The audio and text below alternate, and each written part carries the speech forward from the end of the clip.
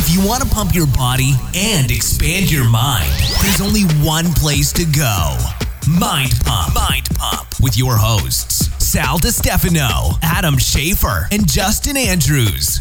In this episode of Mind Pump, for the first 38 minutes, we do our introductory conversation. First, we start out by talking about Adam's bully experience. Oh, yeah. I was not bullying. Poor guy. Maybe I was. Then we talk about Seattle's mutual combat law. Dude, Wish I would have known about this. Apparently in Seattle, you can just throw down with someone as long as there's a few rules to be met. And I challenge you to a fisticuff, sir. you will not get in trouble. Then we talk about Smoothie Box. Yes, Smoothie Box. Now, this is a company that is it's owned by Butcher Box. They send you a box of smoothie pouches, and you make them yourself, and they contain collagen proteins, vegetables, fruits. Actually, quite healthy. Yeah. We're not totally sponsored by them, so it's a short sponsorship, but we wanted you guys to try them out because we liked them so much. So go to We want your feedback. Go to smoothiebox.com, SMOOTHIE box.com/mind pump, and you'll get $25 off your first box. There's 3 flavors: cacao, green, and clementina. Clementina. Then we talk about when you should add supplements. When should you add supplements? And there we mention Organifi, our other sponsor. If you go to Organifi.com/mind pump and use the code mind pump, you will get 20% off. And of course, I just mentioned Butcher Box, who owns Smoothie Box. Butcher Box delivers the grass-fed meats to your door. So I'll mention their promo code as well. It's butcherbox.com/mind pump. You'll get free bacon, 2 ribeyes, $10 off. Go check out their Thanksgiving deal. And free shipping on your first order. Then we get into the questions. The first question is, how can you get out of the breakdown recovery trap? Breakdown recovery trap. This is when you work out, get real sore, let your body recover, go back to the gym, get real sore. No progress. Nothing's happening. You're trapped. Is this you? How do you get out of it?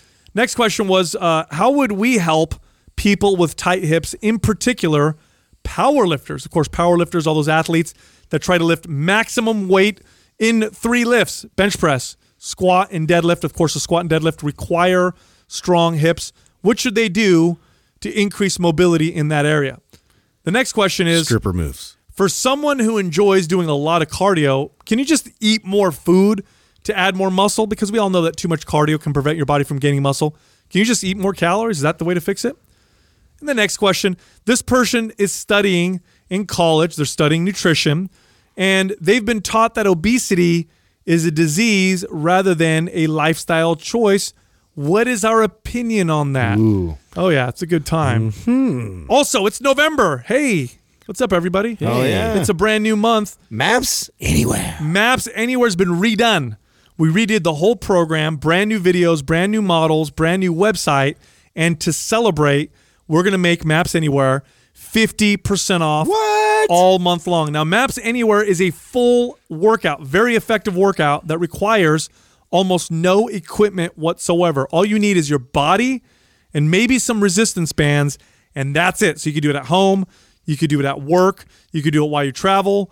That's why we named it Maps Anywhere. Workout anywhere, duh. It's also a very, again, like I said, very effective program. And if you're advanced and very fit, yes, this program is still appropriate for you. We have AMP sessions in there, which allow you to ramp up the intensity to get into a very, very hard workout. So again, So if you already own it, make sure you go check your guys' library, because we have you guys automatically get it, which is, just so you guys know, I mean, we'll continue to always upgrade, improve the programs. And after you've purchased a program, you have that for life. And even as we improve upon it, you get all the upgrades for free. I don't like it when you say library right. yeah, It's just library. not, it's not the same. So again, Maps Anywhere, 50% off. Go to mapswhite.com and use the code WHITE50. That's white, the number 50, no space, at checkout for 50% off. What was the worst nickname you were called? Let's see. Quarter. Was that yours? Yeah, that was one of mine. Because you're like, Quarter Mexican. People used to call me Quarter. Wow. damn. Yeah. Spit, Quarter, Dominican. I used to be called like You were Dominican? Yeah, people, kids are They stupid. don't know what to say. Yeah, They don't just know what to call say. me Ghost. Yeah. Ghosty? Yeah, because I was so, and they pasty and, all that shit. Like, I would always get that because I would just, take my shirt off, go to the pool, and they'd be like, ah, Yeah. I was very transparent. Looking back now as an adult, and of course when you're a kid you don't like it, right? Of course no kid likes it going through, but as an adult I look back and I go, yeah, it's probably the best thing that ever happened to me. Being teased like that. I had it so bad that I was pulled out of school, bro. Like I got in fights every day. Oh wow! So my 8th grade year I was homeschooled. Well, there's definitely that's like there's definitely there's a difference, bro. I was bullied to the point of fighting, groups of people. Because I was getting picked on like every day that aggressively, I had 3-4 dudes like fucking pelting me with snowballs and shit like that, and like I'm not gonna fucking take it, So I would go defend myself, and then I'd get jumped and be getting. And it didn't stop it; they just keep coming. No, it kept coming. Yeah. There was enough in the school, and of course, usually it stops it. But in a situation like that, well, what happened to me why it was accelerated. So first of all, you're annoying. Totally not. So I've shared on the podcast before that I grew up in 9 different homes as a kid. I think I lived in a total of 13 by the time I was 17. And one of the years we moved out to Colorado, this was 7th going to 8th grade.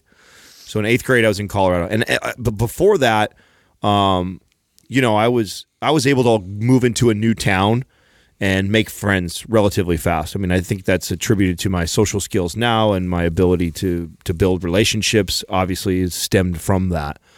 And I never had a problem. I was would come into school as the new kid, and before long, I was one of the popular kids, and never had a problem until I moved to Colorado. When we moved in Colorado, they just don't like people from California, a California kid. Now, what accelerated that was I played basketball, and I was good.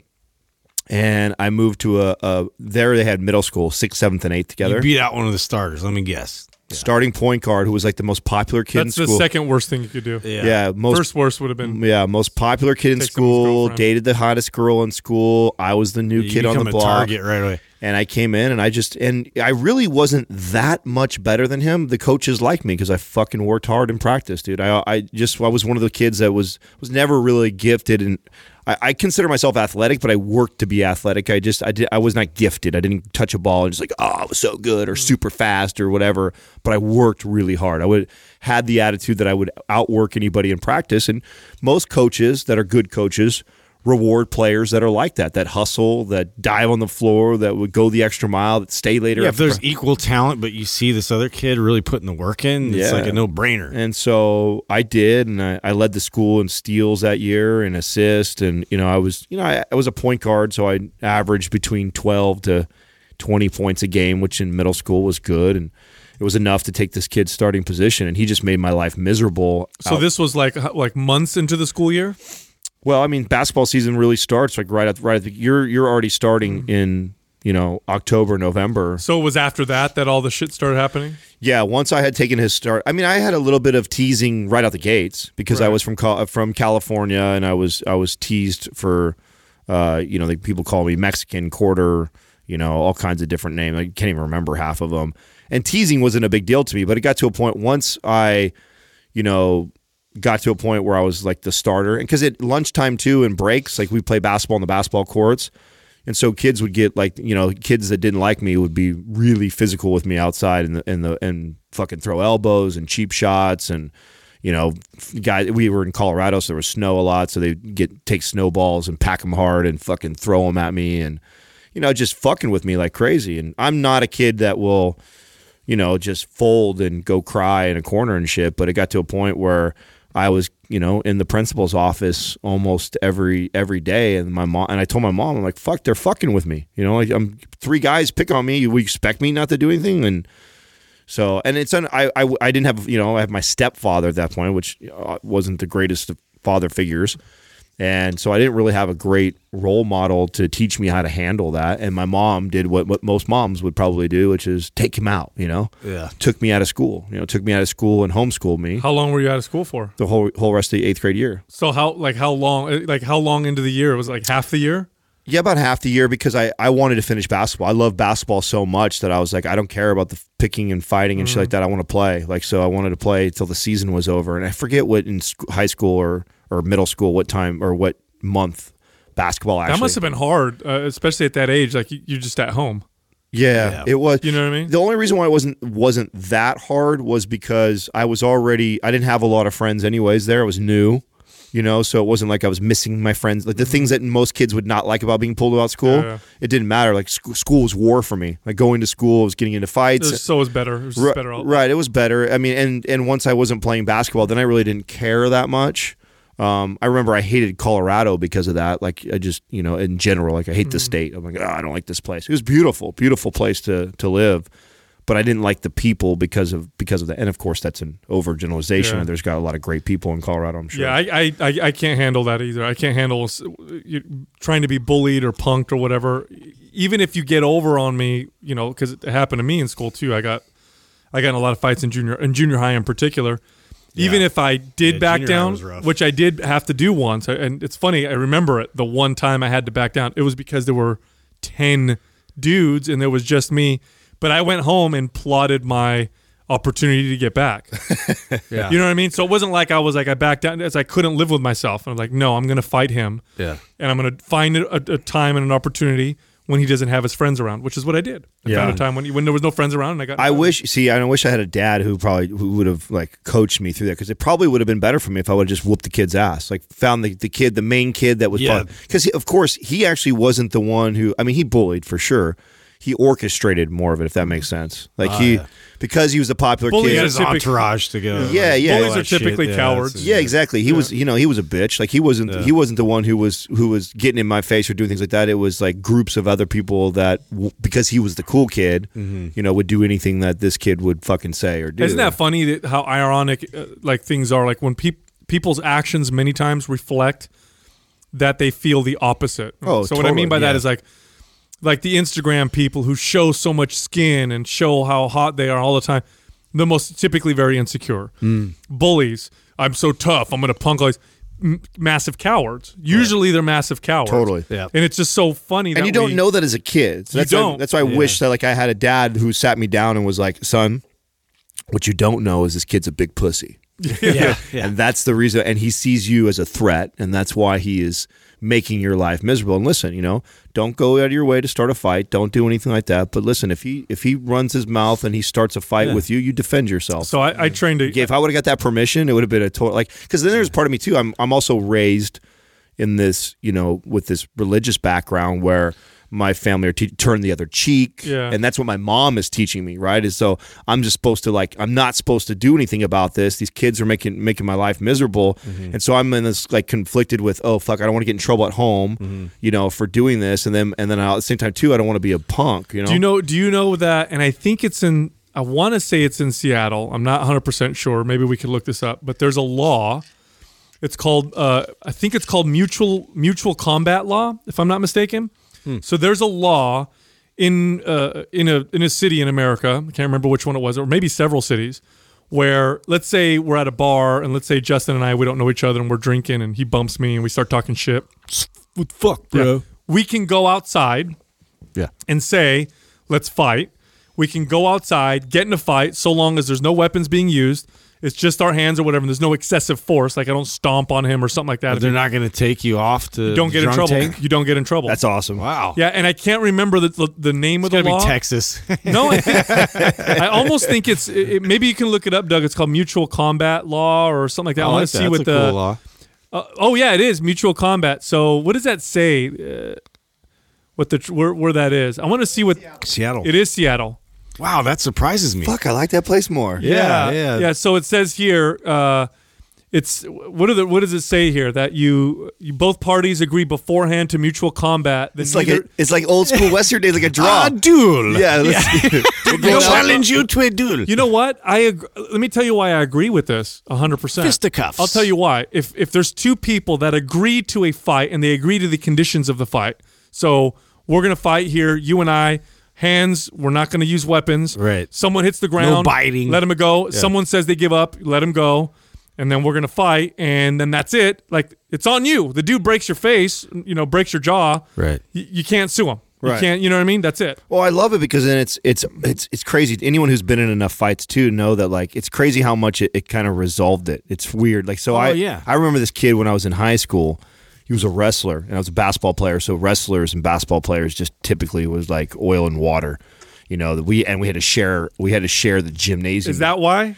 Yeah, so basketball players and wrestlers run at the same time in the season, and so if you're That's what it was. You You're gotta share the locker room right, together. exactly. Yeah. Share the locker room together, the gymnasium together. remember that. If you're a wrestler, you used to think the basketball players are pussies. It's a pussy sport. You can't wrestle and fight. If you're it was worse with football, soccer players. Let me tell exactly you. no, Oh my totally. God. It's the same thing. It's the same thing, right? They share the field. It runs around the same time in the same year and stuff. And I had this kid who just him and his crew of people just did not like my friends and basketball players, and he just constantly was starting fights with me at school. And I am definitely the kid that was raised turn the other cheek, and so I don't want to fight. No, I don't want to fight. No, I don't want to fight. I mean, this kid for half a year probably just made my life miserable with fucking with me and just things from throwing shit at my car and doing things to my locker and just fucking with me for a long time. And it got to a point one time where we were at a party and the huge scene happened and fucking we left the party. And I'm like, dude, I keep dodging this guy. I was like, I finally got just so fed up. I said, you know, that's it. If the next time this dude fucks with me, we're going to fight. And he rolled up to a party one time for the reasons to fight. And we agreed. I said, listen, go to the park. I don't want to get in trouble or at someone's house. It's not. Meet me at the park. And like half the school showed up. Dude, it was crazy. People, somewhere there's videotapes and photos of this whole thing because it was so big.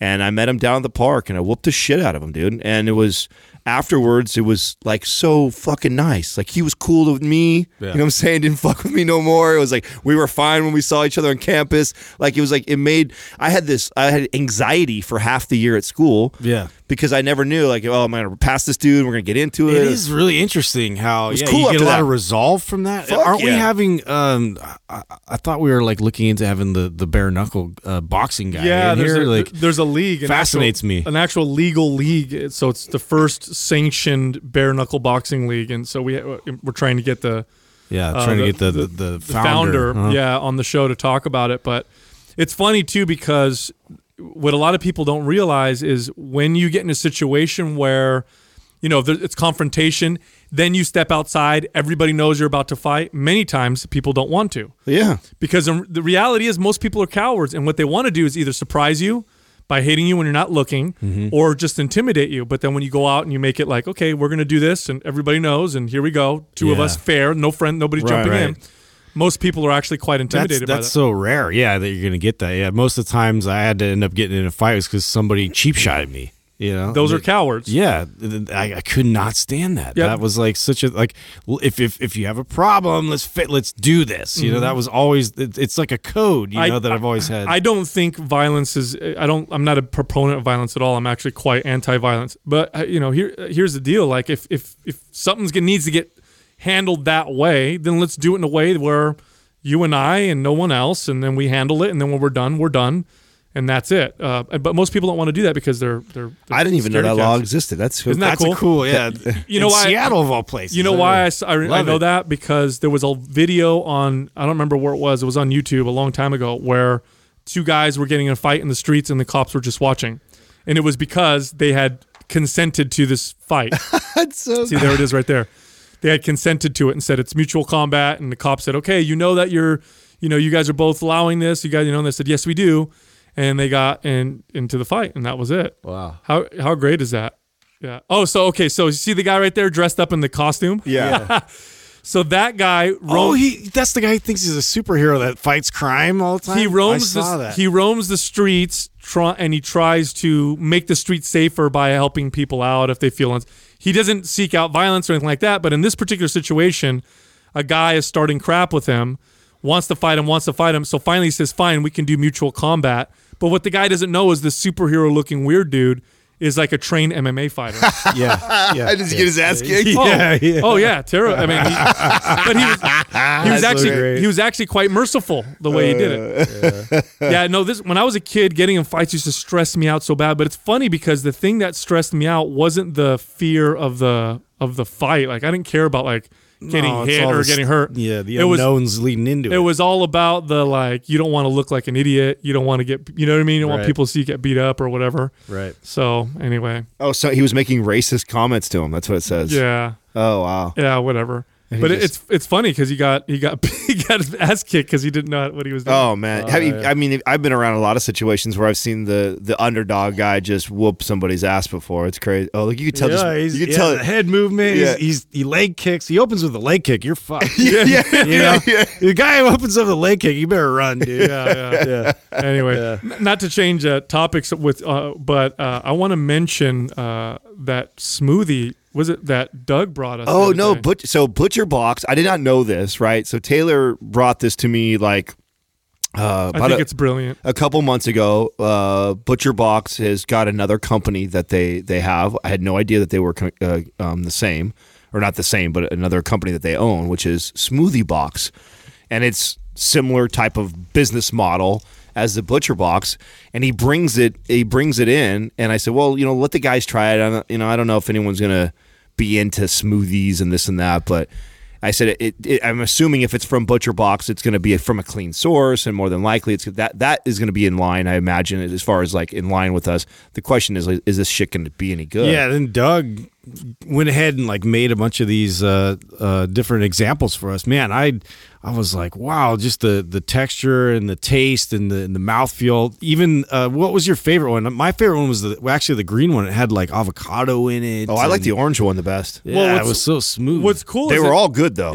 So that's what I was impressed they're with. like these pre-portioned pouches that you blend. They're really, really good quality, healthy.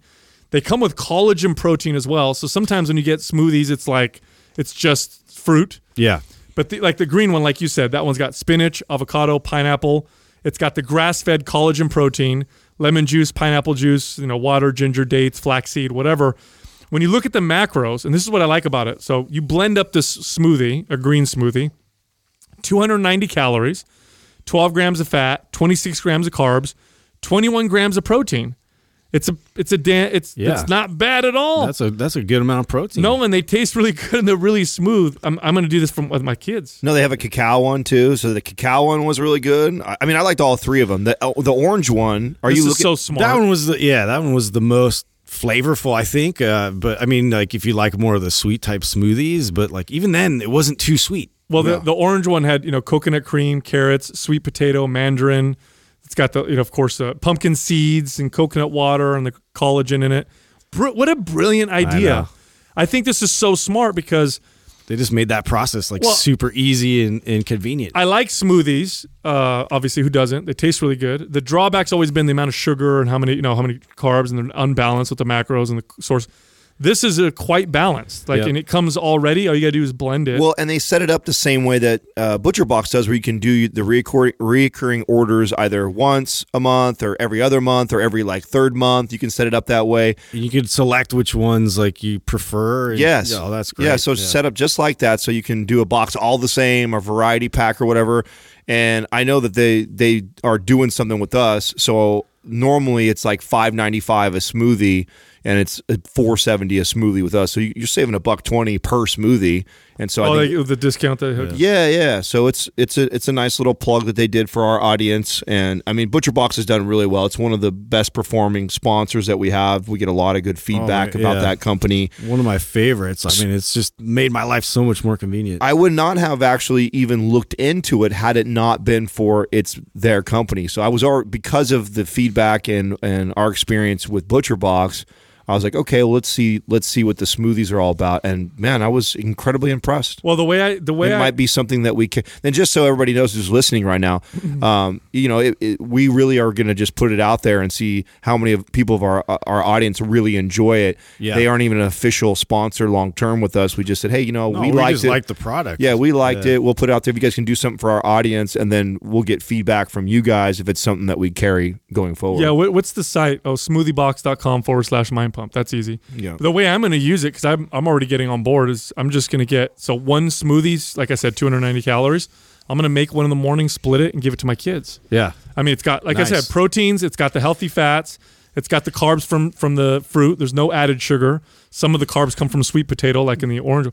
They did a good job, and that's the thing that I like about this company is they do a damn good job. They do their research and they put together a good product, not just a product that tastes good. You Oh know my what I mean? God, the kid angle though. I mean, like we're always trying to look for little hacks to get, especially my youngest, to actually eat like more healthy foods, and that like smoothies have always been a good way to do that. But now to make it like Healthy. you can healthy and manage the macronutrients and like get on that level. It's not Jamba Juice, bro. yeah, exactly. Which is like an 80 gram sugar bomb. Sugar bomb. No, just- yeah. I mean, and Jamba, cracked out. I think there's still a lot of people that think the Jamba Juice is a healthy alternative. Yeah. I know. There's still, I mean, It baffles my mind. yes. Well, I mean, I'll be the first to admit, I remember when they first came around, like, oh, you think it's a healthy choice. Dude, they add ice cream. I'm like, you put ice cream in here? It's not Yeah. fucking healthy anymore.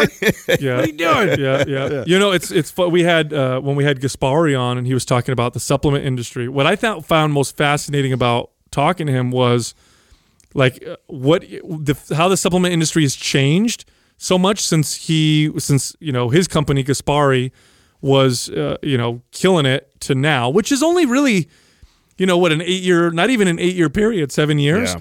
And one of the things that he said, and we talked about this off air, is how much more educated the consumer is. Yeah. Like how much more people know. And so it's funny Which because is great. I love it because what's happening with supplements or this kind of market is that it seems like the quality, or at least they're trying to cater more to the more informed. Because in the past, would you have you wouldn't see so much detail in that kind of stuff like you do today. So it's kind of cool. It's cool to see that shift start to happen. It's funny too because when we first started our podcast, that was one of the observations we made was that even the bodybuilding, muscle building, fat burning side of supplements, we all speculated that's pretty soon going to go the health route too. Yeah.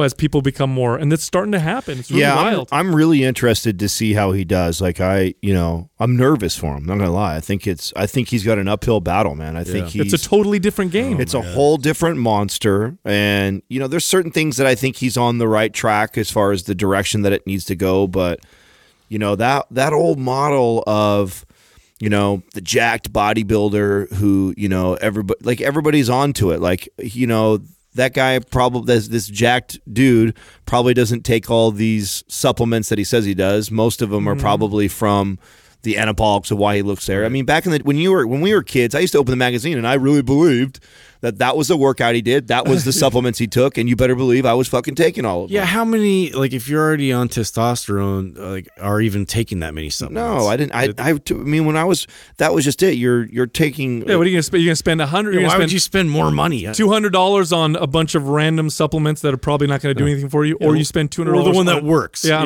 you get a better source on 4 more weeks of testosterone or whatever. Well, it is. yeah. Sounds I mean, like a $200 way better idea. $200 would get me through a month's worth plus cycle of steroids. And so that was literally like the thought process. Like, why? It's cheap. Why? No, it's not that expensive anymore. It used to be when we were younger, but it's really not. And I think that's part of the reason why is more people know that. Coupon code MindPump for 25%. I'm just laughing. Oh God. But it's like, okay, so here's an example of what I'm talking about. Like I remember distinctly having this conversation with one of our guests early on. It was Joe Donnelly. And I remember talking to him specifically and saying to him, you should look into, selling your pre-workout with no artificial sweeteners or colors. Right. And he laughed. No, he that- said, yeah. he actually laughed. He said, that's dumb. That won't Nobody's make any money. demanding that. Nobody cares. Yeah. And I'm like, no, dude, listen, you make the change now before it looks, because at some point you'll look dumb making the change. Then you'll look like you're just trying to follow That's just everybody. another example of And it's true. It's happening. part of the fitness space that we live in now is we have a lot of these, fake celebrities that become popular because of covers of magazines or whatever, and they didn't put the work and effort into training the thousands of people. And if you put the work in training the thousands of people, you fucking know these things. Yeah. You know these things because you have your pulse. Yeah, you have your hand on the pulse constantly. Right. When you get yourself on a magazine and you do really good on Instagram or Facebook, whether it's because you're funny or you put out, solid content on social media and you build up this network of people, and then you start providing advice like you really understand the space, and then you make arguments with someone like what a putz to argue with someone like you over that. Like That's so naive because you've reached a level of success in the same industry and space to deny somebody who is actually out there and putting the work in. It's the same thing that I never want to be this guy who gets like this, where you get to a point and you forget how important it is of the people that are out there touching the people. I remember working for 24 Hour Fitness when we would get, the new CEO in, and they come in with all the new VPs and all, and they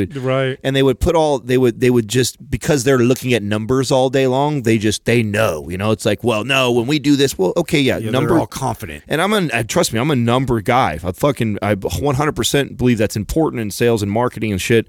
But there's also a very, very important piece to the people that are touching all the lives every single day. And if you're not having those conversations, you just don't have all the information. You don't have a full understanding of what's going on. It's no different than building a social media page with tons of clickbait, tons of stuff that just gets a bunch of eyes on you, but not understanding that you're not really providing real value. And yes, in the short term, you're going to get a bigger page faster, but it's not going to produce anything for you. And in the long term, you end up losing value. You end up flash in the pan. Yeah, there's no conversion. That's right. And the future of supplements, the future of is all this, anything that has to do with supplementing the fitness industry in terms of both food, whether it be bars, or whether it be protein shakes or pills, or even whether it be, like delivering grass-fed meat or whatever, anything that has to do with the health and fitness space, it's all moving towards more quality, and it has to be healthy, even if it's something that says burn maximum body fat, build maximum muscle, where it used to not be that way. It used to be burn maximum body fat and build maximum muscle. By all means necessary. Nobody cares about the health. Who cares about what it's sweetened by? As long as it's got all the creatine and whatever that's going to make me build muscle. It's not like that anymore. Even Gaspari said it. He said in the past, if you were selling something that was gray market, nobody cared. Actually, they liked it. Now, if you sell anything gray market, nobody wants to buy any of your products. You know what I'm saying? Yeah. I think you're starting to see that with like the SARMs and stuff like that. Like, companies that are selling SARMs, getting away with it now, like there's a flash in the pan. They're not gonna last very long. You don't see reputable companies doing that. The reputable ones really understand that it's about quality. It's about again, one of the reasons why we ended up working with Organifi. I mean, we are, for the most part, we don't like working with supplement companies. It's not a secret. It's not something we're not hide. seeking it out. Yeah. But if like Organifi came to us and they're like, no, all organic. Everything needs to be no artificial sweeteners. It needs to be this particular way. Health is the first. No, that's what sold us. And then we opened and then we said, okay, we'll sit down and talk with you guys and see what that looks like. Well, it's a great bridge too, to kind of bring somebody back into a healthier mindset, and performance. So like we've always been kind of looking for that sort of segue to bring, a lot of the people are just so performance driven to really consider their health. And it's a great way to kind of introduce that, and just with the quality they're putting into like their products with like the green juice and everything else. I mean, it's been one of those things too that's been able to be a powerful tool for me, even with my dad, to get him to kind of segue back to eating a lot more vegetables. Listen, for the average person, for most of you listening, I'd say probably 99% of you, that big of a majority. If you just tried to be as healthy as possible and really healthy, and that goes with exercise, diet, whatever, you'll achieve the best performance you've ever had. If you try and just push performance, you're going to get worse performance and poor health. That's just true. And that's how do I know that? Through training everyday people. Now, there is that 1% who are training at a ridiculous level, who are competing at extreme levels, who really don't care about that kind of stuff and are trying to squeeze out a tenth of a minute off their time, off their 50, or they're trying to squat another 5 pounds so they could break a record or whatever. Yeah, okay, I get that. But for most people, it's really if you negate health and you forget about that and all you do is chase the other stuff, you're not going to get either one. You're not going to get the performance you want, the fat loss, the muscle gain, and you're not going to get the health. And the message has stayed the same with us since day one, even with a sponsor like Organifi. It's, always you're targeting getting everything through whole natural foods first. Yep. That's the idea. The idea is not take this supplement every single day. No, it's try your best to get everything through whole foods. Like, don't take any supplements. We all still stand by that. But the reality it is, and I mean, that's why the Organifi green juice has been a big deal for me is, I've always struggled with getting enough greens, and it's fucking whatever, laziness, vegetables, tend to go bad in your refrigerator quick. And so I don't keep them stocked like I'd like to. I wish I was somebody who walked down the farmer's market on a regular basis and brought it back and then kept it. And I just don't. I'm not disciplined enough to make sure that's a habit. So I have something in my cupboard that I can lean on when I know that I have a day where I've missed that. I'm not getting it. And that to me that's the way to use, and that's the way I think supplements should have been presented since day one is, listen, you're way better off instead of taking some sort of bullshit performance enhancement type of supplement, which is a lot of what we talked about with Rich the other day, of those types of supplements. You're far better off taking things that are like you're missing nutrients in your diet because you just didn't get to it and you use it as a like how it was intended. I feel like it's called a supplement, right? Yeah. It's not called take it every single day because everybody needs it every single day. Yeah. No, it's, hey, if you're not getting enough of these things, these nutrients, here's an alternative for you. The irony of it, too, is if that message was sold properly, I think supplement companies would do better. Well, look how we do with Organifi. Yeah. Organifi crushes. It's our best sponsorship. It's our best relationship, partnership-wise. And yet we were very hesitant to even do that because we told them from the very beginning, too, that, listen, we are not going to tell people they need to take this every single day. It's like, you know what it reminds me of? I'm sure you guys ran into this, obviously doing fitness as long as you have, where you have those trainers that do that give people crazy promises. Like a new client will hire them. I want to lose 30 pounds. Listen, you hire me, you train me 3 days a week, you do what I say, we'll get the weight off, I'm the bet, whatever. Those trainers do sell training initially, but those trainers never last long because they're not honest. They're always hustling. And they're never honest. Yeah. I learned that actually quite quickly in my career. It took me a very short period of time to learn, like, wait a minute, I need to be super honest with this client. So you're coming to me, I'm going to say, look, it's going to take a long time. These are difficult things to change. Let's start you off twice a week with me. Take it from there. If it's unrealistic, they're gonna catch on quickly. So they might be there and they might show up for the first couple of weeks, but the retention that always drops off dramatically. It's the short game versus the long game. Yeah, exactly. I remember when I was brand new, there was a guy that was one of the top guys was like this. Like he was top sales. Hype. Yeah, and I would listen to his presentation and I would be like, damn, he's just promises the fuck out of everything. Yeah. But I mean, what ends up, but he's always having to hustle. And, I was the opposite. I was just like, well, I'm not going to just keep selling the dream or everything. I care about making sure that I can follow through, because what ends up happening is you can sell those people on 2-3 months worth of training because you promised this to them.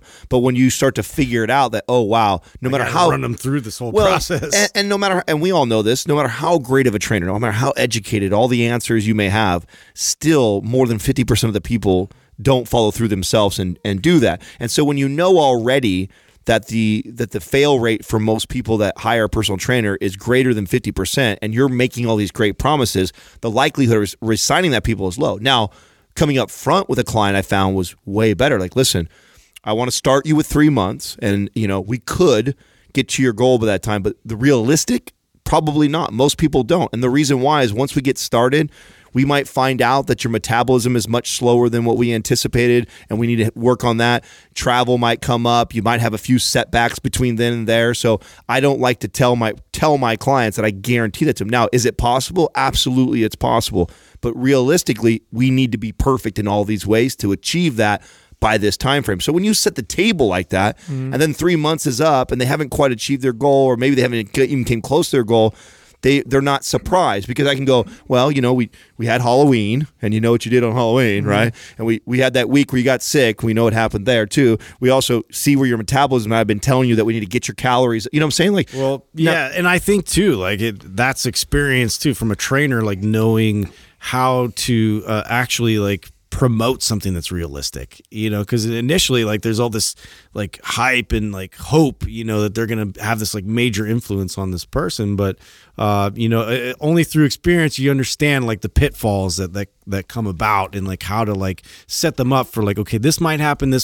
So, that's why I always have such a hard time with people kind of laying out some kind of a formula. Like, well, I've done this formula for all these people, had these amazing transformations, and then they dress it up like this is repeatable. People appreciate honesty. And, one thing that I used to do with clients is I would give them my goals for them. And so they'd come in and say, no, I'm going to lose 20 pounds by this date. And I would say, like what you say, Adam, well, that's very difficult. Most people don't. Here's why. And then at the end, but then I'd say, okay, it is possible, but everything has to be perfect. I said, but here's my goals for you. My goal is that you don't miss a workout with me for this next 2-month period where we're scheduled twice a week. So 2 days a week, you don't miss a workout. That's my first goal. My second goal for you is I want to get you to the point where you could do a full squat without any pain. My third, and I would give them these types of goals, and then I'll explain why it's a big deal.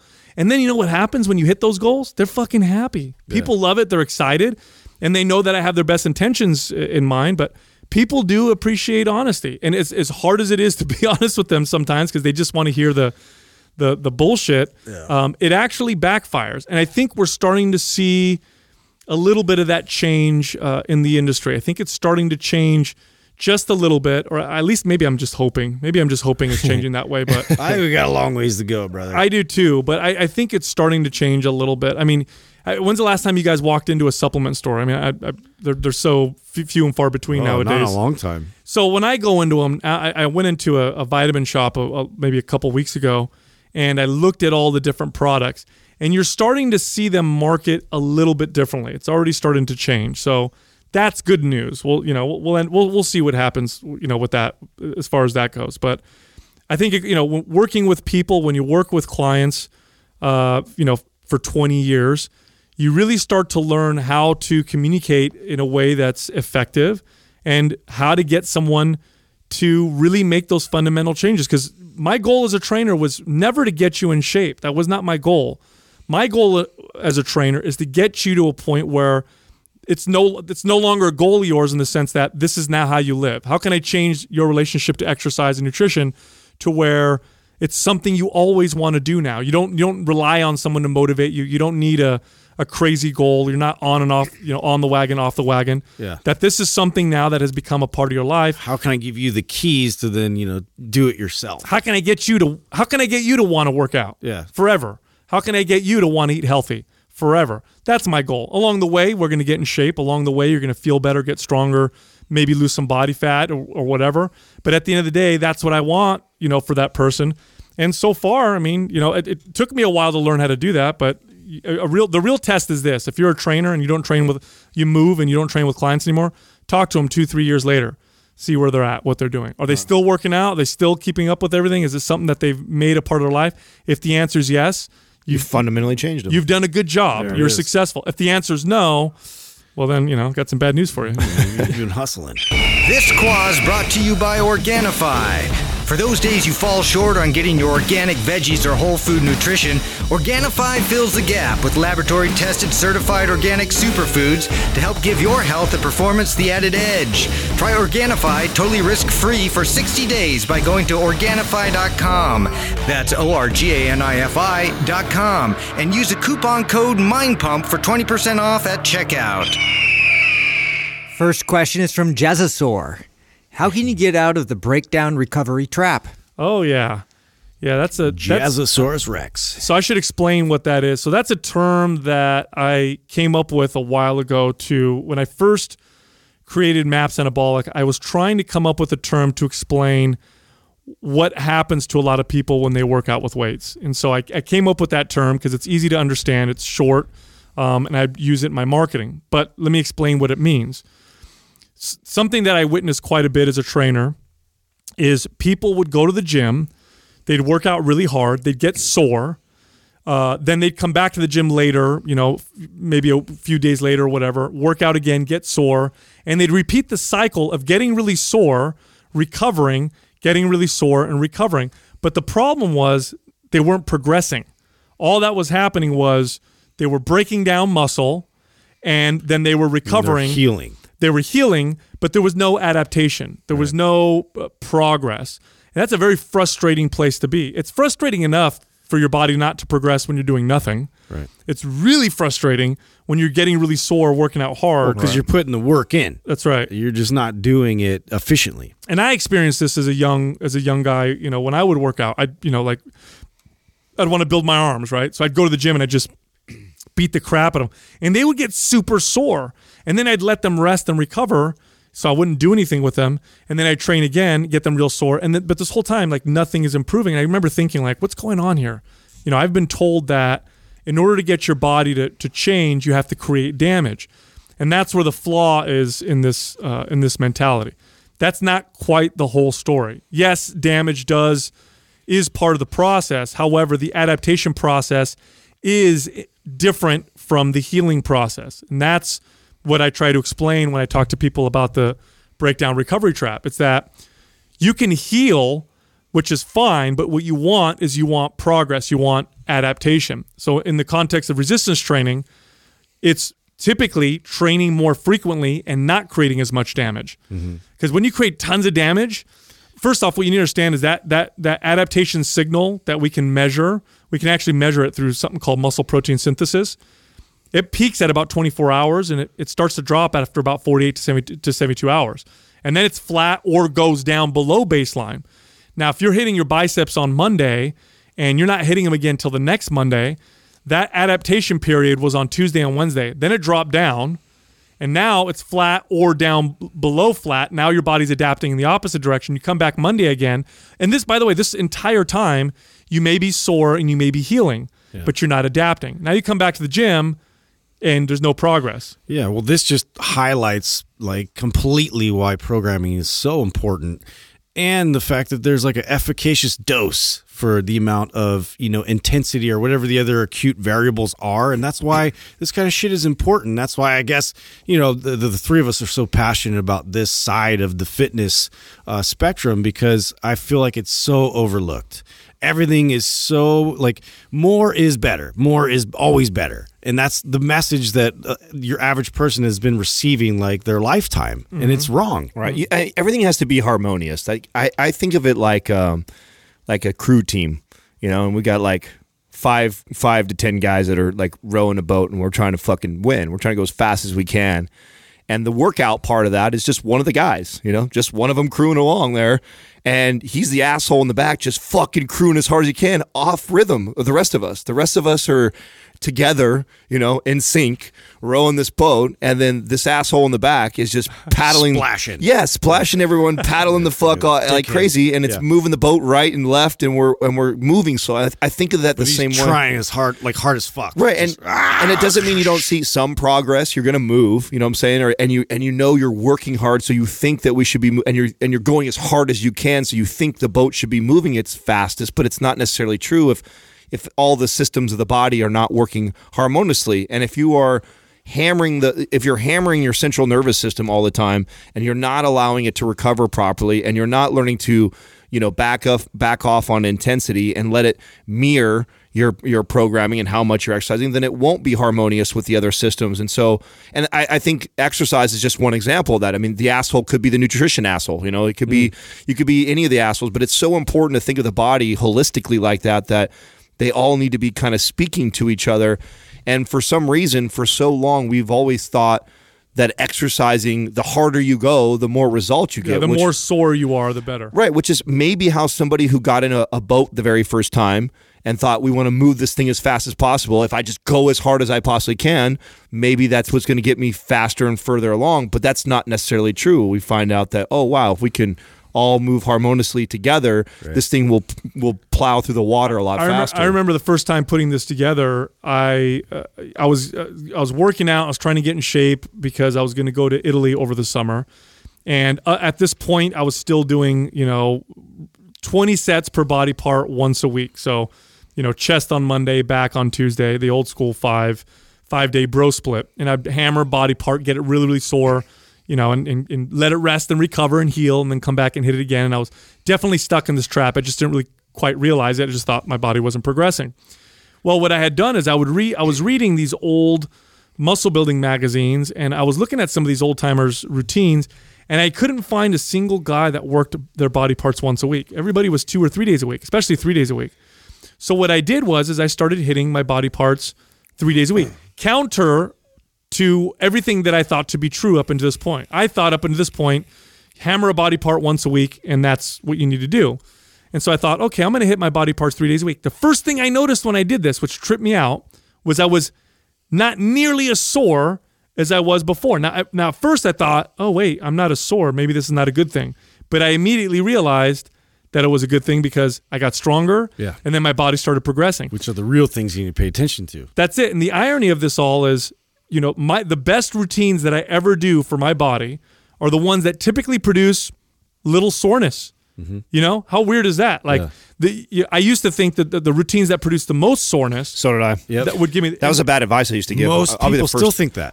I'll be the first to admit I was a terrible trainer. This is when I talk about when I think of the terrible things that I said or did. This is one of them. Like I used to tell people, like, "Oh, if it's still sore, you don't need to hit it again." And that was my advice. Like it was based off of if you're not sore, go ahead and hit it again. Well, I would ask them a lot of times, my clients, "Oh, did that last workout get you good and sore?" Right. And I'm like, I was that guy, that would try and like, "Oh fuck, well, I guess I didn't." I got to up my game and like up the intensity a little bit. So, and that's just an example of how much it's perpetuated in the industry, and also why when we first started all this, like we knew that the message would be so powerful because even as professionals, I know that I was giving not sound advice because of the information that I was getting. And, it wasn't until a decade later was I starting to connect the dots myself and go, wait a second, this is counter to what I've believed for a long time. And it wasn't because I was dumb. It was just because that was the culture, and that culture still permeates the industry and the space. I still think that, I get inbox every time we talk about this subject. I always get trainers inbox me saying like, yeah, Adam, it's still like that in the gym. Like it's all about how sore you get your client and the best trainers. Super competitive. With the crazy exercises. And it's going to take a culture shift and change that I hope that we're a part of, that we influence some of these trainers, that is not an example of a great workout. It's not at all. And I think that it's actually sometimes the opposite. It is the opposite. It's quite the opposite. In fact, let me tell you how I gauge my own, because I still make this mistake today. All the time I overreach, and it's definitely been ingrained in me. And so if I'm following one of our MAPS programs where I know I'm going to hit a muscle group, 3 times in a week, and I come, let's say I have Monday I trained, and then Wednesday I'm back, and I'm supposed to be touching some of these. If I'm still really sore on one of the muscles that I'm getting ready to train again, I'm like, fuck, I overreached. I didn't need to do that. It's because now that potentially is going to hinder this workout. And so that to me is okay, next time around I get to Monday again, when I'm back on that routine, I need to scale back a little bit on my intensity, let my, put my ego aside and follow my programming because I trust the process. Yep. And so that's kind of how I think now. Now, that it's tough. If it's still tough for me and I know the information, I can imagine how tough it is for the general population that is getting this in their feed of no days off and training to failure and like fucking beast mode and all. If that's what if you're getting told that all the time and you're seeing that and we're highlighting these people that are training so hard, like don't get me wrong. I love to watch a Ronnie Coleman video before I go to the gym. I love to watch all these knuckleheads on Instagram. I follow all of them, and they do because it motivates me to get to the gym. But I also know that I can't train like that today. Like that's not what's going to serve my body best to progress in this program. Yeah, my best results ever, both with myself and with my clients, was when we worked out appropriately, and they usually didn't get sore. Right. Usually did not get sore. Then their bodies would progress. And the funny thing about this is, it's funny. Like how should you measure your progress? By measuring your progress. That's literally it. It's funny because is funny, though. I get messages every day from people who are like, oh my God, I'm following MAPS Anywhere, or I'm following MAPS Aesthetic, or I'm following MAPS Anabolic. And man, I'm getting fit, I'm getting stronger, I feel good, but I feel like I could do more. Like, do you think I should throw in some more exercise? I'm like, wait, hold on a second. You're progressing and you're asking for more. Yeah, like, why? Because you think you're going to progress more? Because you feel like you can do more? Don't be the asshole rowing his ass off in the back of the boat. Yeah. Fucking stay harmonious. If you're seeing, we're moving, bro. Be harmonious. Yeah. If you're progressing, then you're progressing. If the you're enlightened goat. If you're moving better, if your mobility is improving, or if you're getting stronger, or if your stamina is getting better, or of course if you're visibly changing, if you're leaner, more muscular, then that means it's working. Has nothing to do with how sore you get, how sore you don't get, how tired you are, how you left the gym and wanted to throw up, or any of that kind of stuff. That may build character, but it doesn't do anything when it comes to building your body. So, and that's an important thing to understand. Next question is from Rebecca Ubbs. How would you help powerlifters with tight hips? What kind of mobility exercises or warm-ups are best? Oh, My favorite for hips. First off, This is me, bro. Yeah. This is me right here. Yeah. First of all, we should explain why this is common. If you're a power lifter, you're predominantly Loose hips are not advantageous for what you do. You are primarily moving in the sagittal plane. There's not a lot of rotational movements in the exercises that you do, and the hips were designed to move. And you have the way the ball and socket joint works for the hips is not just forward and backwards. It's designed to where it moves in multiple planes. And when you always strength train in the same plane all the time, you get really overactive, tight muscles in that plane. And then when you ask the hips to kind of move out of it a little bit, you find out, oh shit, they're really sore and tight. This happens to me a lot, and that is always my reminder that I need to put the mobility work in or start to incorporate more rotational type of movements into my exercise programming. So highly recommend using a tool like Prime or Prime Pro for this person. 100%, going through the Prime movements before you power lift. So some of the ones that are great, like your 90-90s, your hip swings, what else is really good that we have inside of Prime that this person's even tight hips could be the result of issues with the ankle, issues with the low back. Sometimes people feel it in the hips, but it's an ankle issue, for example. It's funny because warm-ups, we like to use the word priming because priming means something a little bit different. Like when you're priming your body before your workout, the goal with priming is to get you to the point where you don't need to do anything before you do your lift. So what I mean by that is, if everything's in balance, you got great mobility and everything, you should be able to get right into your lift and feel okay. If you go into it, and I'm not talking about your max weight, okay, that obviously you should scale your way up. But if you get into your lift and you're like, oh, I can't do it unless I prime for 30 minutes, okay, priming is trying to get you to the point where you don't need to necessarily do anything beforehand. Now, that doesn't mean you shouldn't do anything beforehand. I think you should always do something beforehand to get yourself set up. But the point is, if it takes you all that stuff just to get going, you don't want to do warm-ups where you're just stretching and loosening up. You want to do something that's going to have you move differently and better so that it no longer becomes an issue. Yeah, I think too, like unilateral movements would be good. Bulgarian split squats for this person. Yeah, just so your body just as a signal, it somewhat goes in protective mode, right? Like there's these governings that are in place in order to protect the joints, and a lot of times when you get tight, you're reinforcing the fact that like I'm bearing a lot of load and my body's like trying to resist, that load. And so it just becomes tight and stiff and, you're only going through a certain range of motion constantly and like really demanding a lot of force from that range of motion. And to just kind of take it outside of that and have the body recognize that, it's stable in other ranges of motion. It doesn't quite have. We did a good series with Jordan. So listen, I was just going to comment on that. Like Jordan Shallow does an incredible job. Of addressing this. He does speak Spanish when he does talk about all the muscles that are working. So I'll simplify that. It's like, think of it this way. Like if you have really tight hips, a great movement to prime or get ready for, and we did this in a YouTube video, is the Bulgarian split squat. And what I learned from that more than anything is like what Justin was saying about the unilateral movement, meaning you're on one leg when you do that. So you got your trail leg back there. What that starts to do is you have to stabilize the hips, and it's really hard to do that in a split stance and so it's a great way to prime the hips and to be able to stabilize them really, really well because you're in an unstable environment because you're on one leg.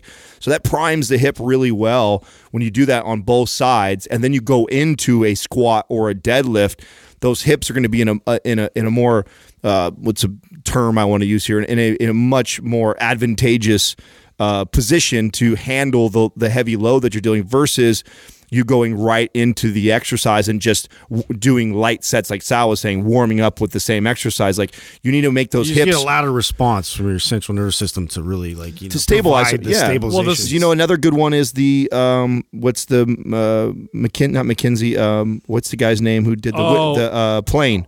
Miguel. Thank you. The Miguel planes, right? Where you have to stabilize on one leg, rotate slightly. and then you rotate That's slightly. a great one. Such a great movement for my powerlifters to do before you go I powerlifting. think it's in Prime Pro. Is it? Yeah, that's in Prime Pro. Also, I also believe it's in that YouTube series that we did. Those are great moves to really wake the hips up and get them very stable and firing properly before you go in and you go lift 300, 400, 500 pounds up off the ground. So the split stance movements, the reason why they're so good, like lunges and Bulgarian split stance squats, is what you're doing is you're first off, the front leg in that exercise is doing what it does when it does a squat. But the difference is because you have a trail leg, you're also fighting torsion in your pelvis. So you're stabilizing differently. There you go. That's a better way to say it than I was trying to find that. Yeah, you're stabilizing differently than when you're doing just a traditional back squat. And because of that, it allows you to be more stable when you do have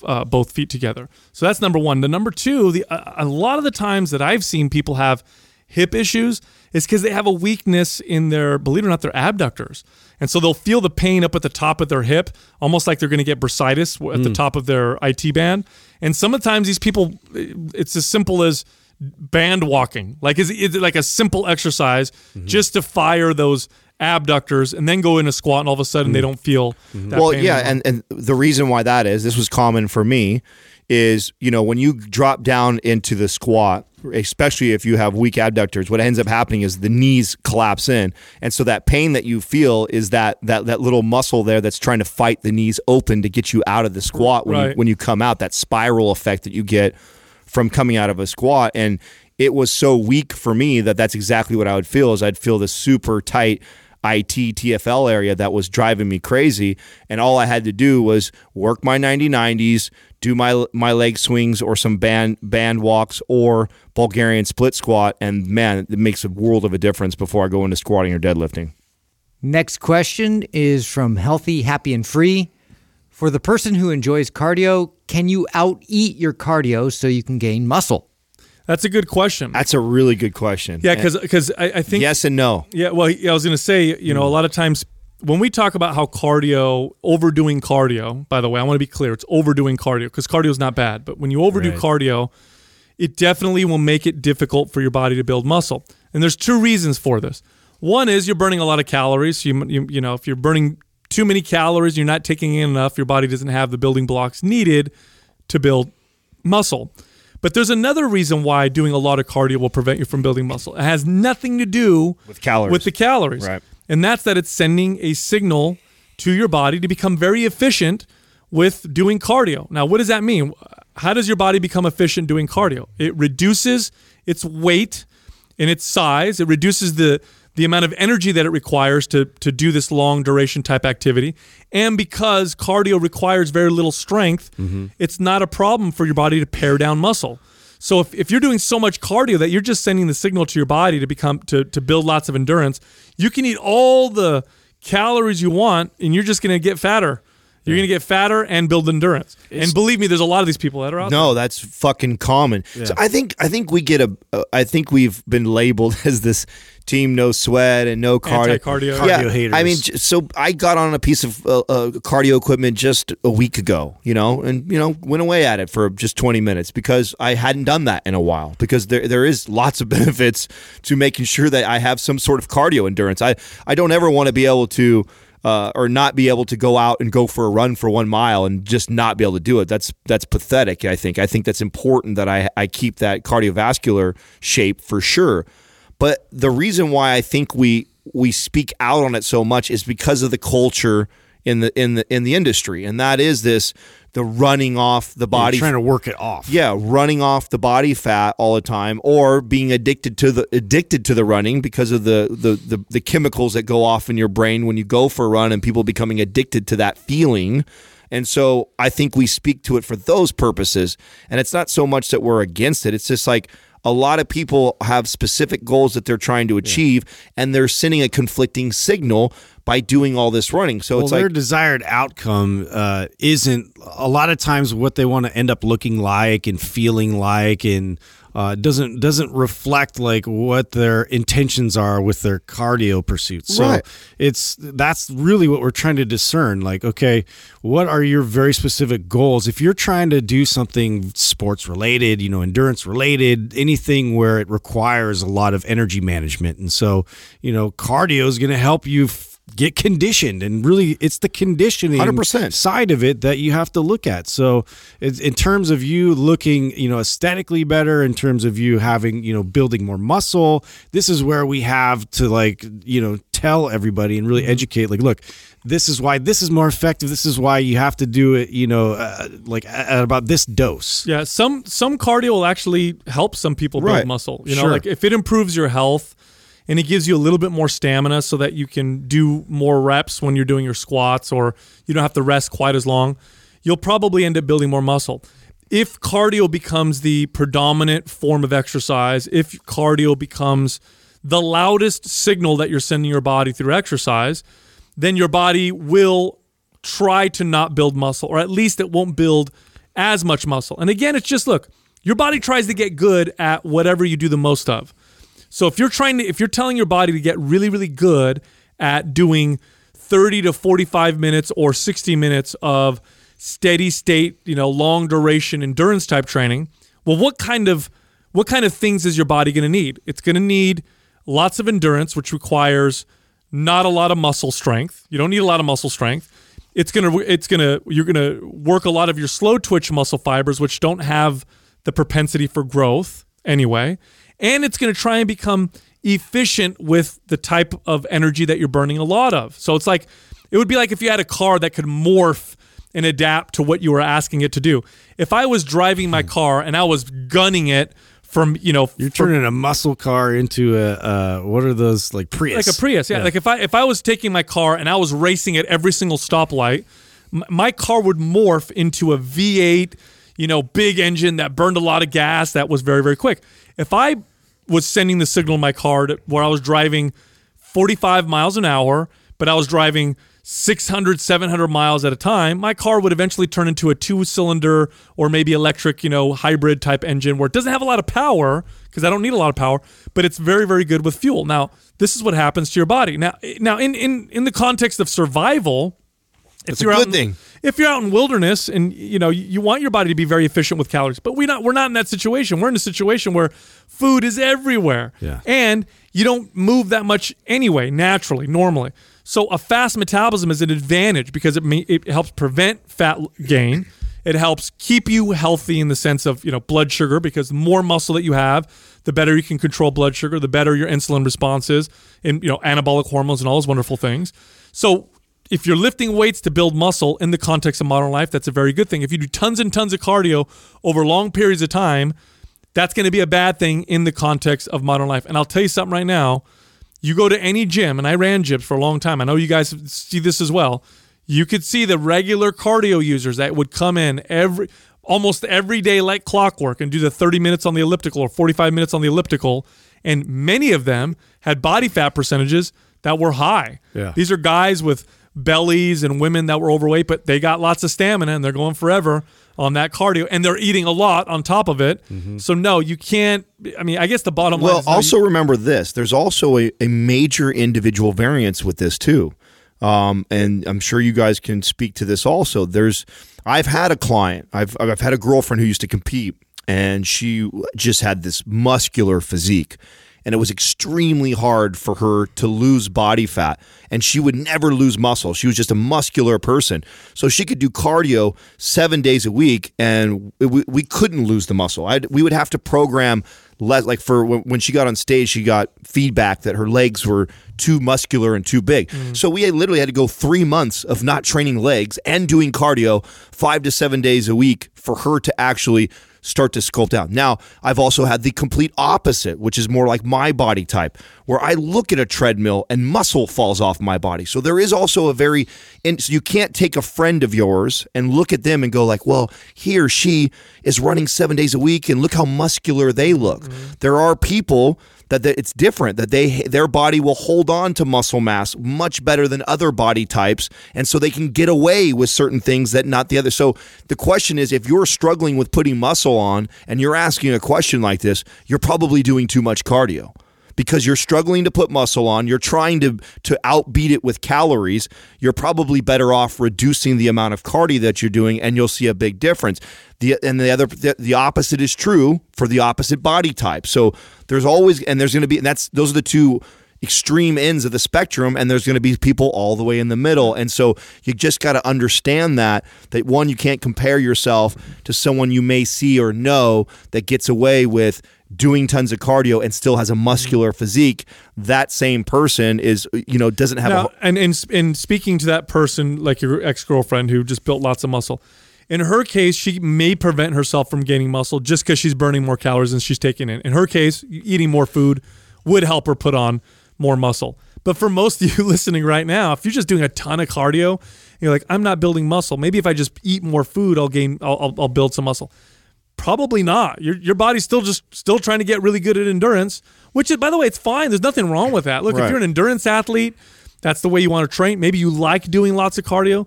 That's okay. There's nothing wrong with that. But for the vast majority of people, most people don't like doing cardio every single day. Mm-hmm. Most people have a busy life.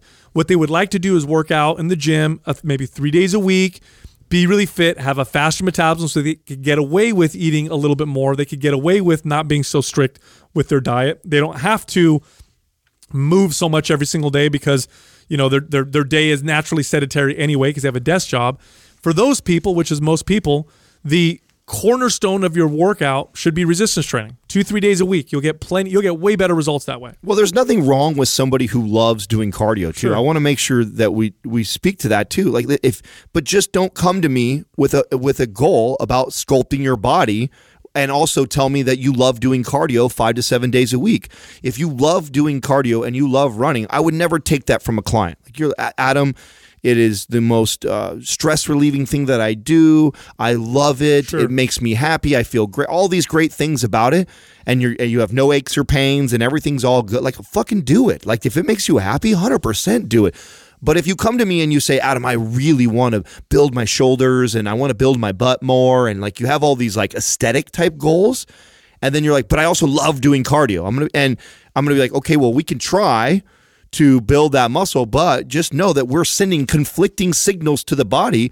You may not have the body type that's advantageous for. It may have a very hard time building muscle while doing that much cardio. And I typically, and I don't know, I can't remember. I know I've looked at her page before, but I can't picture her right now. If you're somebody who struggles building muscle, you're the person who has to lean towards less and less cardio in comparison to the other person. So you got to keep that into consideration. Next question is from Allie Grace Fit. I'm currently in college studying nutrition, and I struggle with what the U.S. guidelines and teachings are. For example, my textbook states that obesity is not a lifestyle choice, but a disease. What are your thoughts on this? Do you think this is accurate? I think it depends on what people understand when they hear disease. For example, heart disease is a disease, but is it caused by poor lifestyle, and can it be reversed by changing your lifestyle? Yes. If a person thinks that obesity is a disease, like something that you can't influence, It's just passed on and there's nothing you can do about it. yeah, that's wrong. That's wrong. So could obesity be classified as a disease in the sense that when you're obese, you have all these, these bad health outcomes, but it is something that is a result many times, most of it, due to your lifestyle? I don't give a fuck. Call it whatever you want. Right. It's like bankruptcy. Yeah. It's like bankruptcy is the disease, and then what led to bankruptcy is poor financial decisions leading up to that. Right. You know what I'm saying? It's the same. Right. thing. You don't just go bankrupt. Right. Right. Exactly. Yeah, you don't just go obese out of nowhere. And so there was a series of events that led to the bankruptcy that caused the quote unquote disease. That's just like obesity. But once you're there, you're kind of fucked. What happens when you have a major hole and you have something that over your head that you have to climb out of? Obesity too, like once you're there, there's probably a lot of things that your body is, where the disease part comes in, is your body is fucked up. It's fucked up. Now you've pushed it this far where you are this overweight and now you have all these conditions because of that, but you didn't wake up obese. Yeah, well, you know, this is the part where I do sort of lean on agreeing with still labeling it as a disease, just because of the severity of like, just the current state of where we are in terms of like, healthy at every weight. For instance, like this is something like to identify obesity as something that is problematic, in terms of like that being the catalyst for all kinds of different health problems. Like we have to stick to standards in terms of like some of these things. But yeah, like it's not in terms of it being a disease that's passed on. We can't look at it as something that just all of a sudden just happens because it's been passed along to you. Yeah, no, it's crazy. There's some evidence that suggests that people who have a poor, unhealthy lifestyle, who are not obese, actually have a worse outcome than people who actually gain body fat who have a poor lifestyle. So if you compare the two, and believe it or not, there's a sizable minority. It's not a majority, but it's a decent chunk of people who are afflicted with things like diabetes or heart disease who are not overweight at all. Mm-hmm. Their body weight would be considered, normal, but then they have diabetes or they have heart disease or whatever. So obesity is really, I hate that I think one of the reasons why we focus so heavily on obesity, it's because it's so visible. It's so visible. Like you could see it right away. Yeah. And I get that. And obesity itself, having a lot of body fat all by itself, does have some health risk factors. Fat is not this inert tissue that just hangs on your body. Fat is hormone sensitive and stores certain things. And so just having a lot of body fat by itself can cause problems. But really the thing to focus on is the lifestyle around it and what's causing it. And what's happening now is more people are overweight than people who are not overweight. And pretty soon there's going to be more obese people if it continues on this trend, which will be interesting to see if it does. But if it does, at some point, there's going to be more obese people than non-obese people. And when that happens, and this is the thing that I hate about majority rules sometimes, is that you're going to get more obese people than not obese people, and before you know it, they will be a protected, class of people. They're going to be, which is silly because everybody should be create all new standards. Yeah, everybody should be protected or whatever. Yeah. But it's going to be like exactly like, no, this is what normal is. This is what it's whatever. And, it's just poor health. It's poor health. It's okay to call it poor health. There's nothing wrong with that. Right. There's also, you can also be objective about it. Just because you have a lot of body fat on your body, just because you're exhibiting poor health doesn't mean you're a bad person. Okay. Yeah, no. It doesn't mean anything about your self-worth. It doesn't mean you need less respect. Now, the reality is people may see you and judge you differently. As a result, and that's just reality, good or bad or whatever. But don't confuse the two. So it's okay to say, you know what, I'm really heavy, or you know what, my body displays my poor lifestyle, my bad health habits, my bad diet, my bad lack of activity or whatever. That's okay. It doesn't mean you're a bad person, because I think some of this discussion revolves around trying not to hurt people's feelings, you know what I mean? By saying, absolutely, like by saying, hey, it's your fault you're obese. And then people are like, no, it's not. No, it's a disease. It's not my fault. And then they'll give you all the reasons why. I was, my parents were overweight, and, my schedule doesn't allow me to work out, and, I don't make a lot of money, so it's harder for me to eat healthy food. And it's like, well, okay, those are all factors. I get that. But no, it's still a lifestyle. It's still a lifestyle. It's still something, that you're choosing to allow to happen to yourself, whether it's consciously or subconsciously. So, I think that's where that discussion, basically comes from. But make no mistake, this is the health epidemic that we're in right now.